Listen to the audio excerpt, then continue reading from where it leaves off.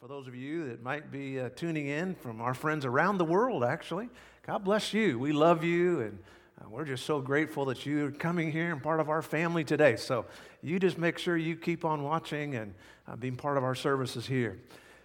Well, these are crazy days. I think all of us would admit that, man, this is some of the most uncertain times we have ever seen in all of our life. I've never seen a time quite like this. I've been in the ministry a lot of years now, and I can just tell you, there's never seen anything quite like this. And for sure, the headwinds against the church of God have never been stronger. I mean, it's not like the devil ever was easy on us, but I'll tell you one thing, it is just crazy right now. But thank God, even though in times of uncertainty, there can be some certainty in our hearts. I mean, we've got to admit that this whole disease things going on just shake anybody, and some of the numbers we hear. And for those of you that are in healthcare, or you might even be right now in a hospital bed somewhere, and I want you to know we love you, and we know God's going to be with you and get you through this. And for those of you that are in our healthcare system and others, this is not an easy time, but we know that despite all that, we just keep trusting God. And then whatever's going on in this world, the injustice that seemingly is on every hand, both on the right and both on the left, the turmoil, the protests, the riots. I mean, you wonder what in the world is going on, and is there an answer? Now, I know one party that says, one political party says, they're the answer. And we'll find out if that party changes this coming November, that we'll find out in 4 years that's not the answer. And if others say, well, this is the answer. The fact is, folks, there is an answer. And as we may think, well, it's too complicated. What's going on in the world? The fact is, there is actually an easy answer to bringing this world back into order.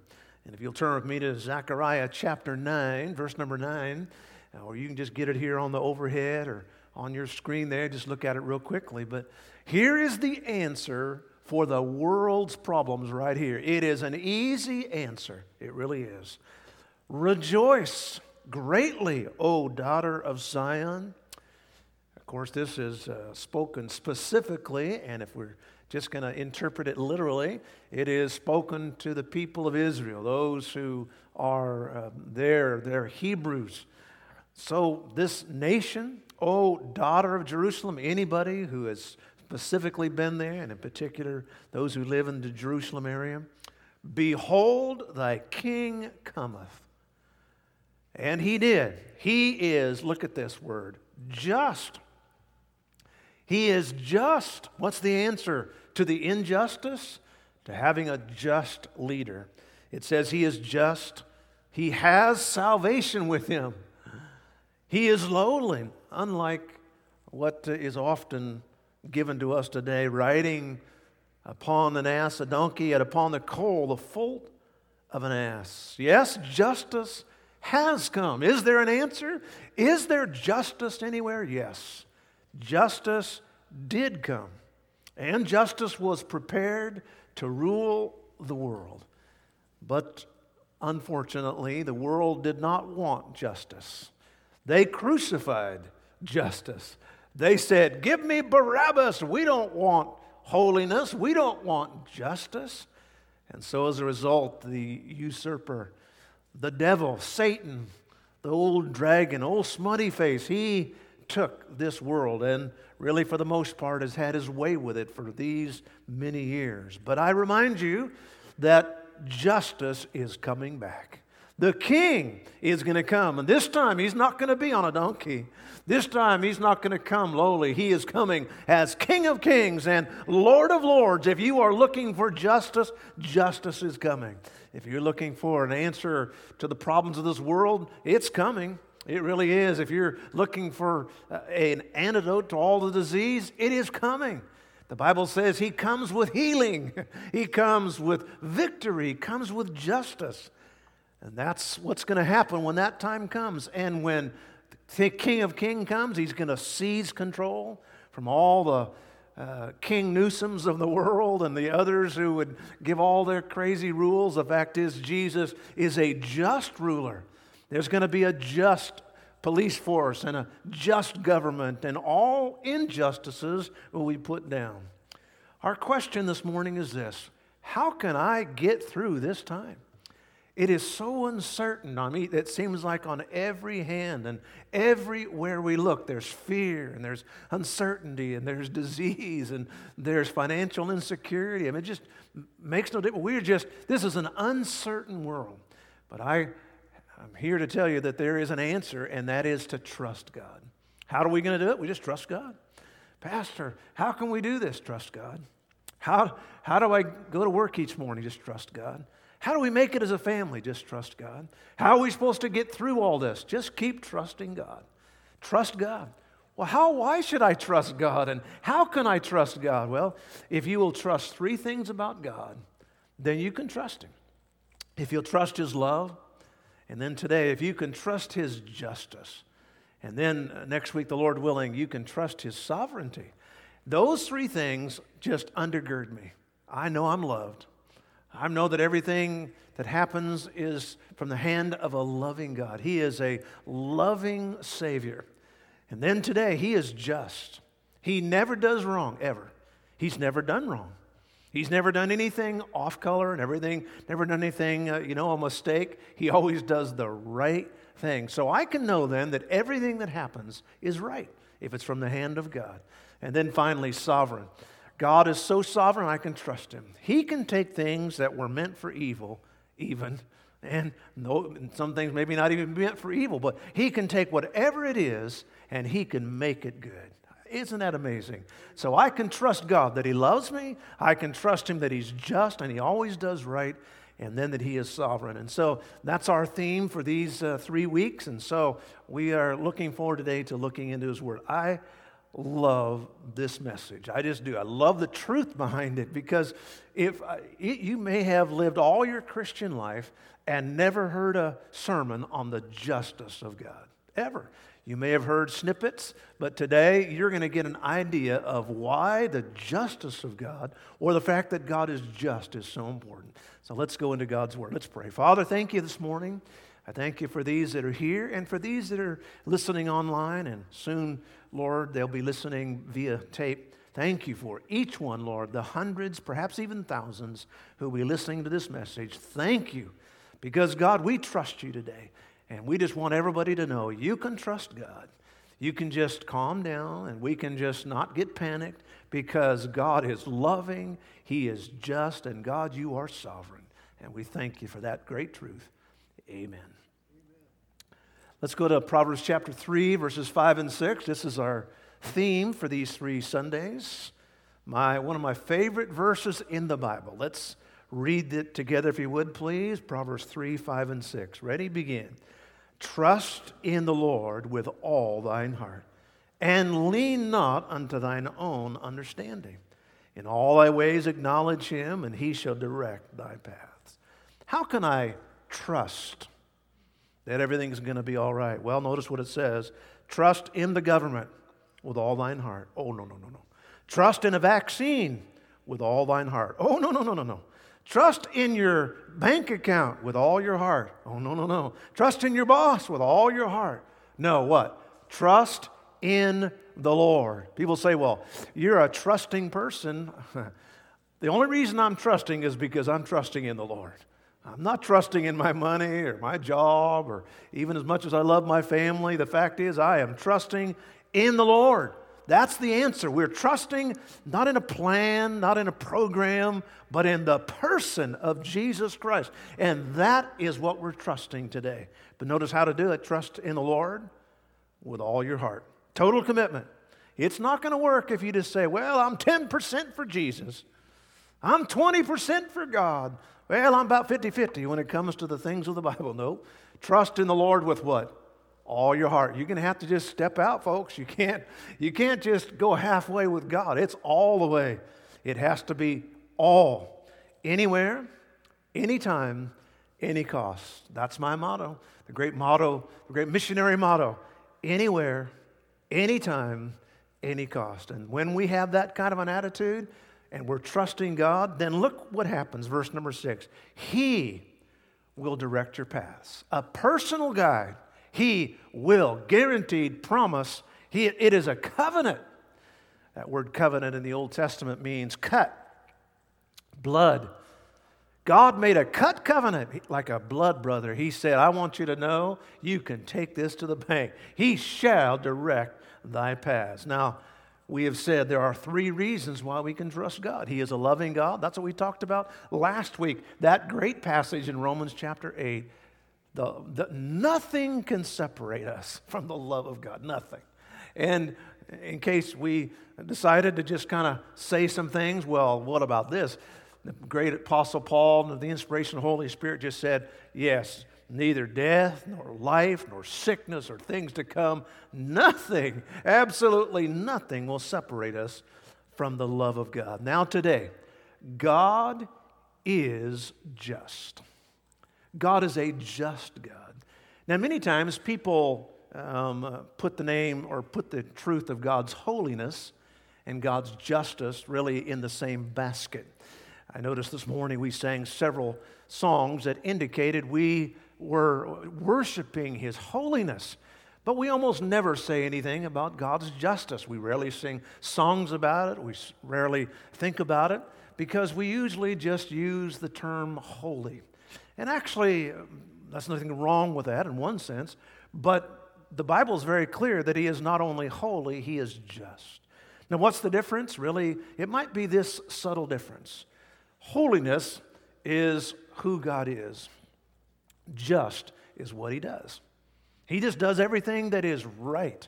The Old Testament word for justice or just means straight. God is straight, nothing crooked in God. Absolutely straight. The New Testament word for just is the word equal or always right. You can be sure that God never treats anybody with partiality or prejudice. God is straight. No, nothing crooked about God. He is always equal in the way that He handles things. In fact, the book of Proverbs tells us that a just balance is of the Lord. He always balances things justly. And so we can then say that our God is righteous. He is just. He never makes mistakes. He is never unfair. Look at Psalms 145, verse 17. The Lord is righteous in all His ways. He is righteous in all His ways. And then it's separate from holy in all of His works. God is righteous. Actually, the most synonymous word in Scripture with just is the word righteous. Righteous. God is righteous. He is just. Justice is an attribute of God. But it's more than an attribute. It is really the nature of God. Look in Luke chapter 7 and verse 29. Here these tax collectors had gotten born again. I mean, folks, that'd be like saying the mafia, the leaders of the mafia got saved. I mean, you name the most down, just rotten guys, just Ponzi scheme type of people. The tax collectors, for the most part, were a sorry lot. And it says, even the tax collectors were beginning to justify God. Meaning, Jesus' ministry was so powerful, was so effective, that these mobsters, these Israeli mobsters, were getting born again. And as a result, their marriages were transformed, and their health was transformed, and their mindset, and their mental health, and their families. And they were so excited, they began to justify God. Meaning, they didn't care about God, didn't even think He was much until they got saved. And then they realized God is right. God is just. Now, the fact is, God does not need to be made righteous by the tax collectors or by you or me. We can't make God righteous because God is righteous. For us, justice is conforming to an outside standard. When someone is just, for example, in the world today, we might say, well, they are following the laws of society. And we have many laws in our state and in our country where people are demanded to have equal treatment. And there's equal treatment for this group and for this group. And by and large, there's probably some good behind all of that. I do not believe anybody should be treated unfairly or with prejudice. And yet, for us, justice is then conforming to an outside standard. But for God, He never has to conform to an outside standard because He set the standard. He is the standard. In fact, the way justice really works is that all of the laws conform to Him. He doesn't conform to the laws of God. Justice is really defined by God. What is justice? It's a God thing. It's what God does because He's right. He's always right, never prejudiced. He's never crooked. He's always just. Our God is just. How unlike the gods of this world, our God is just. Now, there are 4 key facts about justice in Scripture. There's more, but I want to just bring out 4 of them. These are, I think, the highlights of God's justice. First of all, the justice of God establishes the validity of God in all that He says. How do I know God is valid? How do I know what He says is credible? How do I know that I can bank on it? How can I know that what He said, He was in good frame of mind and had all of His faculties about Him? Sometimes, the heirs of a person, the estate will, they'll have a will or they'll have some kind of estate planning, and so everybody gets together, and what they all want to know is was my loved one in a clear state of mind? Did they write this out with all of their facilities? Because otherwise it's not valid. It is not a valid will. It is not a valid contract. It's not credible. And that's what we want to know about God. Is God credible? Is He valid? He has said a whole lot of things in the Bible. Thousands of things in the Bible. But are they valid? Are they credible? Can I believe it? Well, the prophets say that He's credible. All the poets said He's credible. The experience we have tells us He's credible. For example, look at Isaiah chapter 45 and verse 23. I have sworn by myself. Now, here's the great prophet Isaiah, the Christ preacher of the Old Testament. He stands up and he says, here's what God said. I have sworn by myself. I really don't need anybody to validate what I'm saying. I have sworn this. I have said this. This is a fact. The word is gone out of my mouth in righteousness. Everything that comes out of the mouth of God is righteous, or as I mentioned, really a synonymous term with righteous in Scripture is just. Everything that comes out of my mouth is just. God's justice is that everything He says is right. Now, I think you'll agree with me, taking human opinion can be a little bit shaky. For example, taking stock advice from an Uber driver, you might want to rethink that strategy, amen? And the fact is, we always kind of have to question when we're talking to a human, because a human will tell us things based, and it's bracketed by the color, and it's colored by, for example, their gender. A lady might think about something different than a man would. It might be their age group, and sometimes Pauline and I, when we're having dinner with our 23-year-old daughter, we'll have to tell her, we think different than your group does. You're the millennial group. We just do. It's just we have experiences. We have a different background.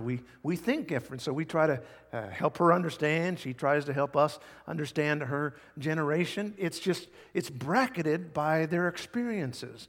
The fact is a person's station in life or their education, or the fact whether they have information or not. And I remember going into the Home Depot store. I had surgery on my foot, and I really wasn't easy walking very far. And so But I went in there and needed something and talked to that little teenage gal at the front door there, asked her where something was, and she said, "Oh, yeah, it's way back on aisle 1, back in the back corner." I said, "Okay, well, thank you." And so 20 minutes later, I finally get back there. Hobbling, walking, shuffling, whatever I did, only to find out she did not know what she was talking about. She just said it off the top of her head, and oh my goodness.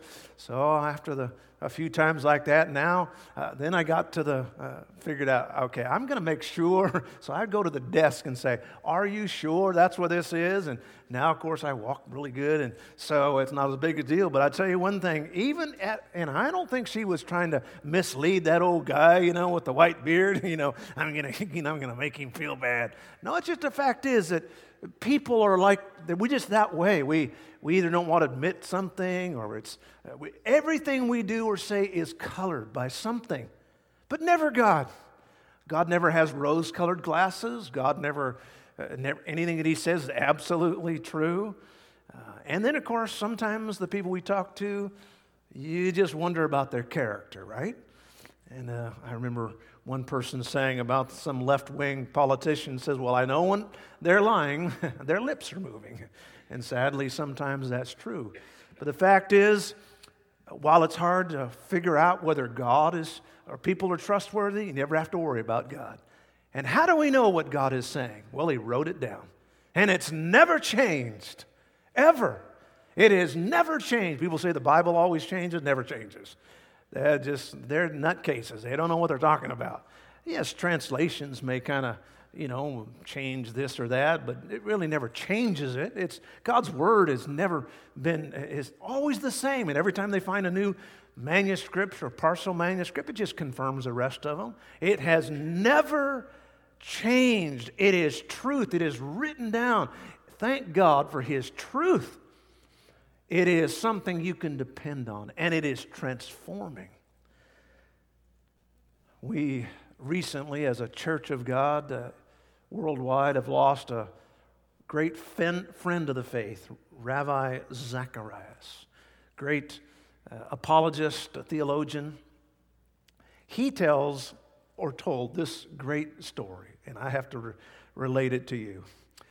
He had been in Vietnam in the early years, I think it was the 70s, and he was speaking there. And while he was speaking, he met a young man who had the ability to translate Vietnamese or English into Vietnamese so he could preach. Very rare back in those days in Vietnam, still really in many parts of Southeast Asia. As much as you might imagine, they don't really speak a lot of English. He felt like, Brother Zacharias felt like this young man had received Christ, but he wondered about him. He left Vietnam and always wondered what happened to him. 17 years passed. He got a phone call. "Brother Ravi?" Immediately he recognized the voice of this young man. And he said, "What in the world? What has happened to you? Tell me your story. What's going on?" He said, "Here's what happened." He said shortly after Vietnam had fallen, he said, we who were part of the Free Vietnam were imprisoned for helping Americans, and they tried to indoctrinate me. And so they just kept feeding me all kinds of communistic ideals, and they said that the Western world is a crazy place, a bad place. They especially wouldn't let anything about Christianity there in our prison. He said, soon after I began reading all those things, he said, I began to wonder, well, maybe God doesn't exist. Maybe the West really has deceived me. And then he was assigned the dreaded chore of cleaning out the prison latrines. As he went there and cleaned out one of the 10 cans that are there in the toilet area, overflowing with paper, his eye caught what seemed to be English printed on a piece of paper. He reached down into that refuse can, took it out, and cleaned it off and began reading the words. When he read it, he realized this was what Brother Zacharias had preached all those years earlier. And it was a passage out of Romans chapter 8. Nothing can separate me from the love of our God through Jesus Christ our Lord. He said, Brother Zechariah, I wept as I read those words. He cried out to God for forgiveness. And then, of all things, he asked his commander, he said, could I clean the latrines every day? The commander is like, yeah, if you want to. And so then every day he went there and he cleaned out those little cans and found out that one of the commanders was using the Bible, the pages of the Bible, as toilet paper. And every day he would take another piece and clean that off, and he would read scriptures. He said his life transformed. He ended up being able to go to one of those camps in Thailand and then eventually came to America. What a great reminder of the power of the truth of God's Word and why this world you can't trust. One thing you can trust is the Word of God, no matter where it comes from. Thank God. God establishes His validity because of His justice. Number two, the justice of God. Explain the rightness of God in judging us. Now, there's one thing about God that Christians will be very clear about if they're honest, and that is that our God will never sweep sin under the carpet. God is a righteous God, and He judges sin. And while that may sound a little bit harsh, the fact is it's a great comfort. Look at Acts chapter 17 and verse 31. The Bible says, He will judge the world in righteousness. He judges righteously. Now, unfortunately, in America, we have liberal judges and we have conservative judges. I would say that a conservative judge is more constitutional than a liberal judge. And so I might say, well, he is more righteous or more just. But the fact is, even they might make a mistake. But God never makes a mistake. He judges in righteousness. And nobody can ever accuse Him of being unfair because His standard is absolute righteousness and equality. Look, for example, in Exodus 21 where He says, an eye for an eye and a tooth for a tooth. A just God must judge sin righteously. If that is the case, then folks, we're in trouble. Because if God judges me righteously, then I'm done. Because every day I make mistakes. Every day I sin. And even as a believer, I don't pray like I should. I don't have a broken heart for souls. There's just so many things about my life, and not that I'm meaning to, but the fact is, we are, thank God, that all of my sin was laid upon a Savior, because if it had not, we're in big trouble, because God is righteous. That's why it says in Isaiah 53 that God laid upon Jesus the sin of us all. He laid it upon Him. God's offering for sin then pays for my sin. And so the great truth is that the fact is there is a judgment coming, and it is a righteous judgment. And I got to thank God that my sins were placed on Jesus, because otherwise we're in big trouble. I read an excerpt of a book this last week. It was fascinating. And you can just take it for what it's worth. Not sure that it's a great scriptural truth, but it's interesting. It's a book written by a cardiologist. He's actually an ER doctor from the University of Tennessee. He and his colleagues over the last few years did something kind of interesting. They would interview people who had nearly died, and people who especially would come back saying that they had a near-death experience, and the things that they would say. The thing that they found out was that about 50%, now we're talking about those who were interviewed within minutes of having this experience. We're talking about ER room situations.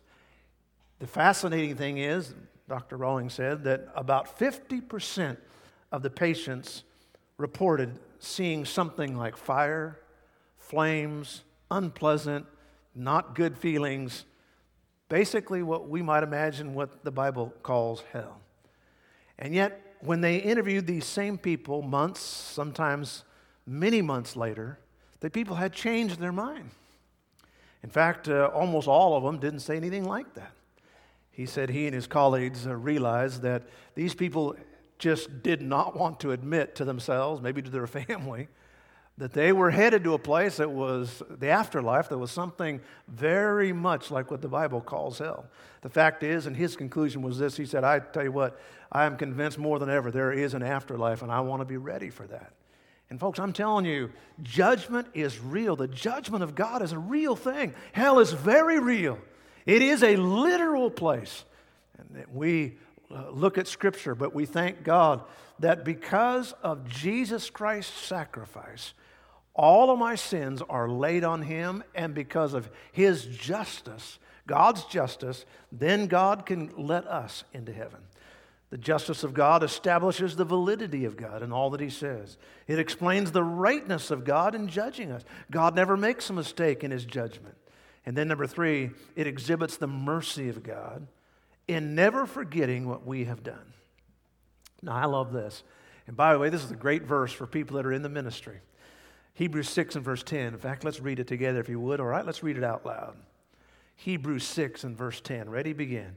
For God is not unrighteous to forget your work and labor of love, which ye have showed toward in His name, in that ye have ministered to the saints and do minister.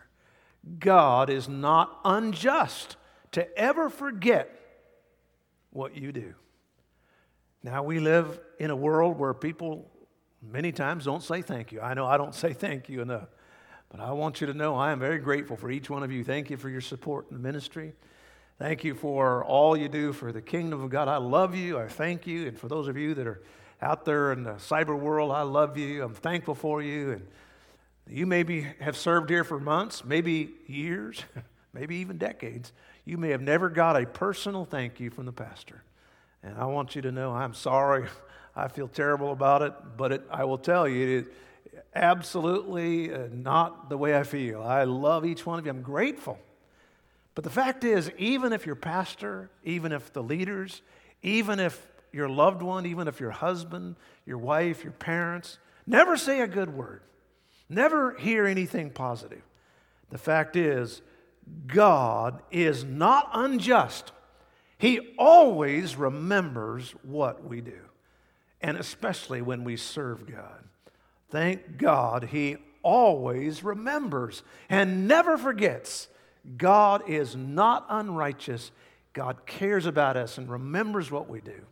And I thank God that when I go to bed tonight, all the things that I did that nobody knows about, all the hours or whatever, the fact is God cares about that. Our dear friend Pastor Mike here spends many hours alone. He does all kinds of things that none of us know about. He walks around and prays. He passes out tracts here and there. He does this, he does that. But the fact is, we don't know about him, and we'll probably never ever say anything like, hey, I just want to appreciate this. Fact is, God knows. And dear Linda back home praying for him, God knows what you're doing. God knows what each one of us, God knows those of you that are praying and you're just getting behind the work. God knows. He always remembers because He is a just God. Isn't that encouragement today? That God is just. God is just, and He never forgets. Your husband may not say thank you. Your wife, may take the paycheck and say, well, thank you, But God is just, and He never forgets. You may do things for your children, and they never even say thank you. But God does, because He never forgets. He is a just God. John Eglin had never preached a sermon before in his life. It was a Sunday morning. It was snowy, and only a handful of people showed up that Sunday morning. Being a deacon, being unfamiliar with the art of preaching, he was halting and a little bit unfamiliar, but he said, somebody's got to preach the Word of God. And so he stood up and he preached as best he could.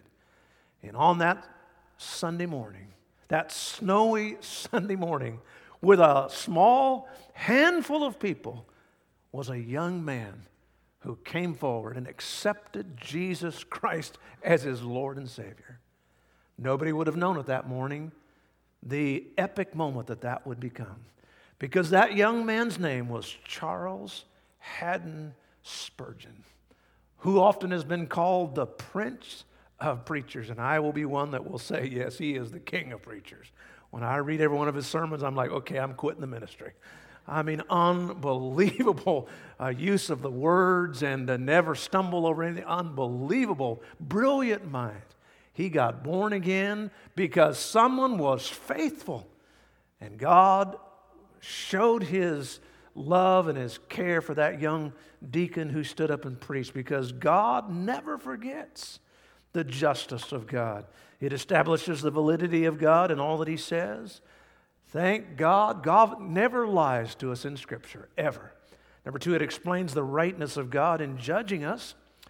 And the judgment of God actually is a comfort to me, as much as it might not seem that way. The fact is, there's this beautiful sense of justice that people are going to get what's coming to them. And the fact is, it would be coming to me if it were not for the fact that all my sins were laid on Jesus. And so the justice of God explains the rightness of God in judging us. The justice of God exhibits the mercy of God in never forgetting what we have done.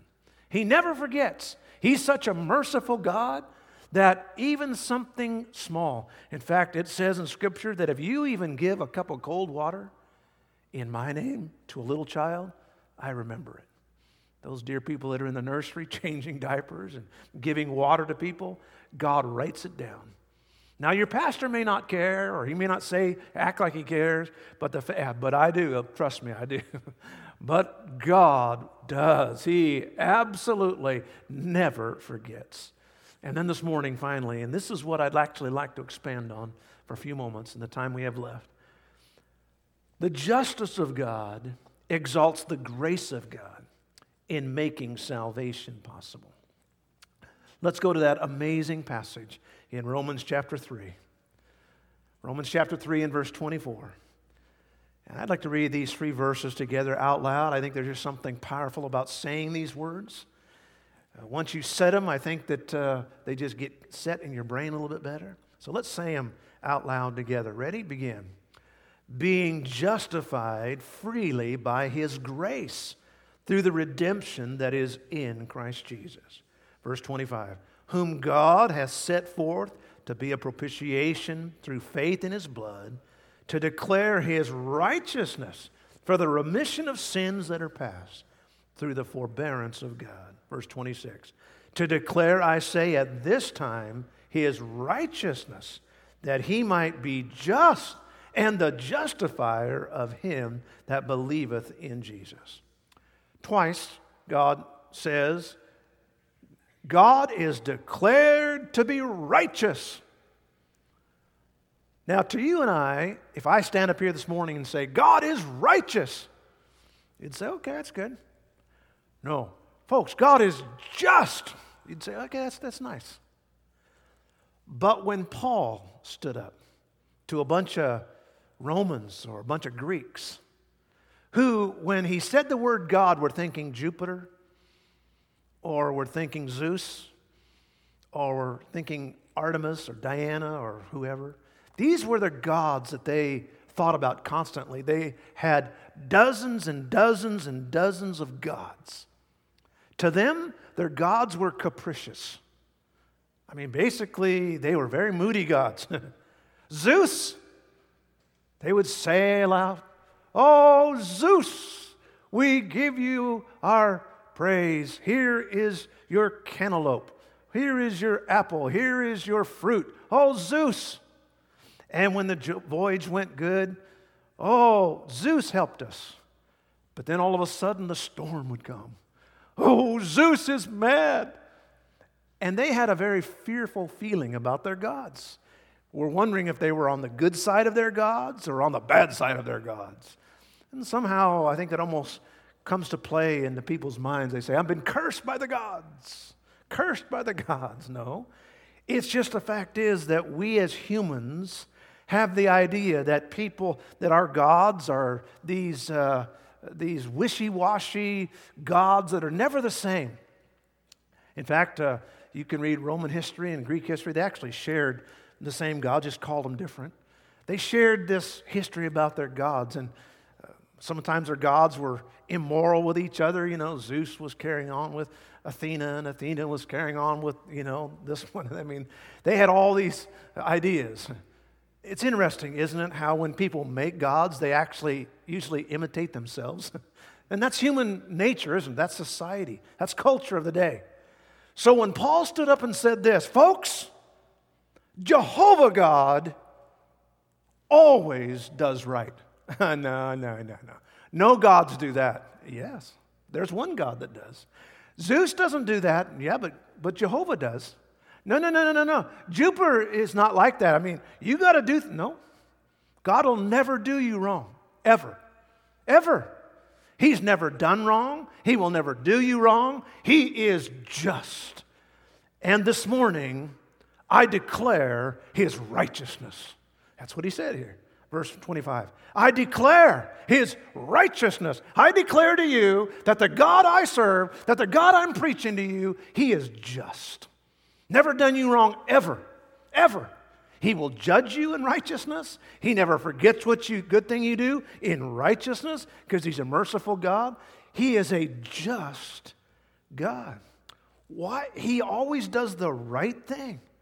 Now, these pagans had heard these preachers say that before. For example, in the book of Zephaniah, the Old Testament, the just Lord is in the midst thereof. He will not do iniquity. Every morning doth He bring His judgment to light. He faileth not, but the unjust knoweth no shame. Zephaniah, the preacher, stood up and said, folks, you ought to know God is just. Because in your tabernacle, in your temple, His Shekinah glory comes. It is His presence. You have no excuse for living like you folks are because God displays His righteousness, His justice every day. He is a just God. He always does the right thing. It has been the theme of the Old Testament preachers that God is righteous. It also is the theme of the New Testament preachers. And it is certainly the character of our Lord. In fact, here is this. Listen to this. Unsaved, most likely, pagan leader, Pilate's wife, Matthew 27, verse 19. And when he was set down on the judgment seat, his wife sent unto him. His wife sent. You got to get this scene, folks. Pilate, Roman governor, powerful man. He is there in all of his august presence. He has his regalia all about him, servants and rulers, and he's in this gleaming court. Everything is quiet. They're listening to his every word. And his wife sends him a note. The servant comes up, very gingerly. He doesn't want to tell him that his wife wants to talk to him. He gives him the note. He reads it. I can just see the steam coming out of Pilate's ears. Bring home the olive oil, sweetie. That's what I'm sure he was thinking. But no, it doesn't say that. She says this. His wife. Now, when your wife says something to you in this kind of a situation, you better listen, because wives can be, well, they can be brutally honest sometimes. Consider the man who was adamant. He once told his wife, he said, I never want to live in a vegetative state, dependent upon some machine. He looked at his wife, he said, honey, if I ever get into that kind of shape, I want you to pull the plug. So she got up, walked over, and unplugged the television. But anyway, they can be brutally honest, right? And so there she was. She said to Pilate, Pilate, do not do anything to this man. Walk away.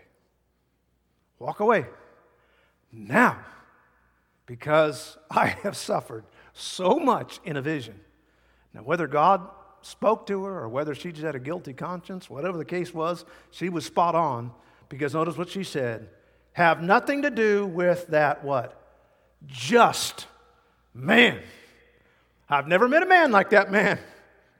I've never met a man like that. Jesus, walk away. Walk away from this now. I wish Pilate had done it. I wish he had, but he didn't.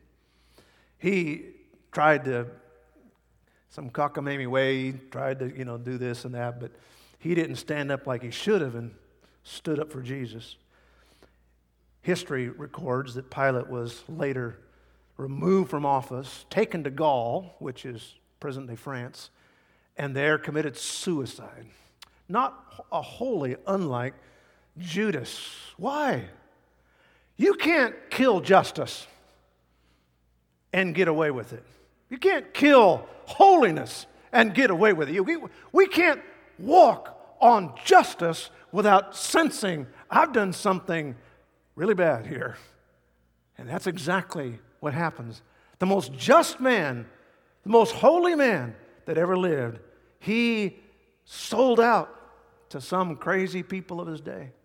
That's what Peter, preacher, the brother, said in Acts chapter 3 and verse 14. Let me tell you just what kind of people you are. Woo! You talk about somebody that got bold. I mean, just a few hours earlier, few days earlier, he was denying Jesus. And now he stands up and says, I want to tell you what kind of deadbeats. You talk about losers. Our nation is the biggest bunch of losers there's ever been. You talk about rotten to the core. He said, Acts 3:14, you denied the Holy One, the just, the most right man that ever lived, and in his place, you wanted a murderer. You would rather have a murderer than the most right and just person that ever lived. Here, we find ourselves in a predicament then. God must punish sin because he is just. He cannot sweep sin under the carpet. He cannot just say, oh, you had too many Twinkies, you didn't rest enough. God can't do that because that's not justice. Justice is an eye for an eye and a tooth for a tooth. That's proper justice. All of the world's laws conform, true laws, good laws, right laws, conform to God. He set them in motion. He put the law of God in our heart. That's why every nation, whether they be developed or undeveloped, have similar laws. God put the law, don't murder, into the heart of man. God put the law, don't steal. God put these laws. They are right laws. And he never perverts judgment. He only judges in righteousness. He is just. So then the people were saying, stop, Paul. Stop. Stop. Just stop.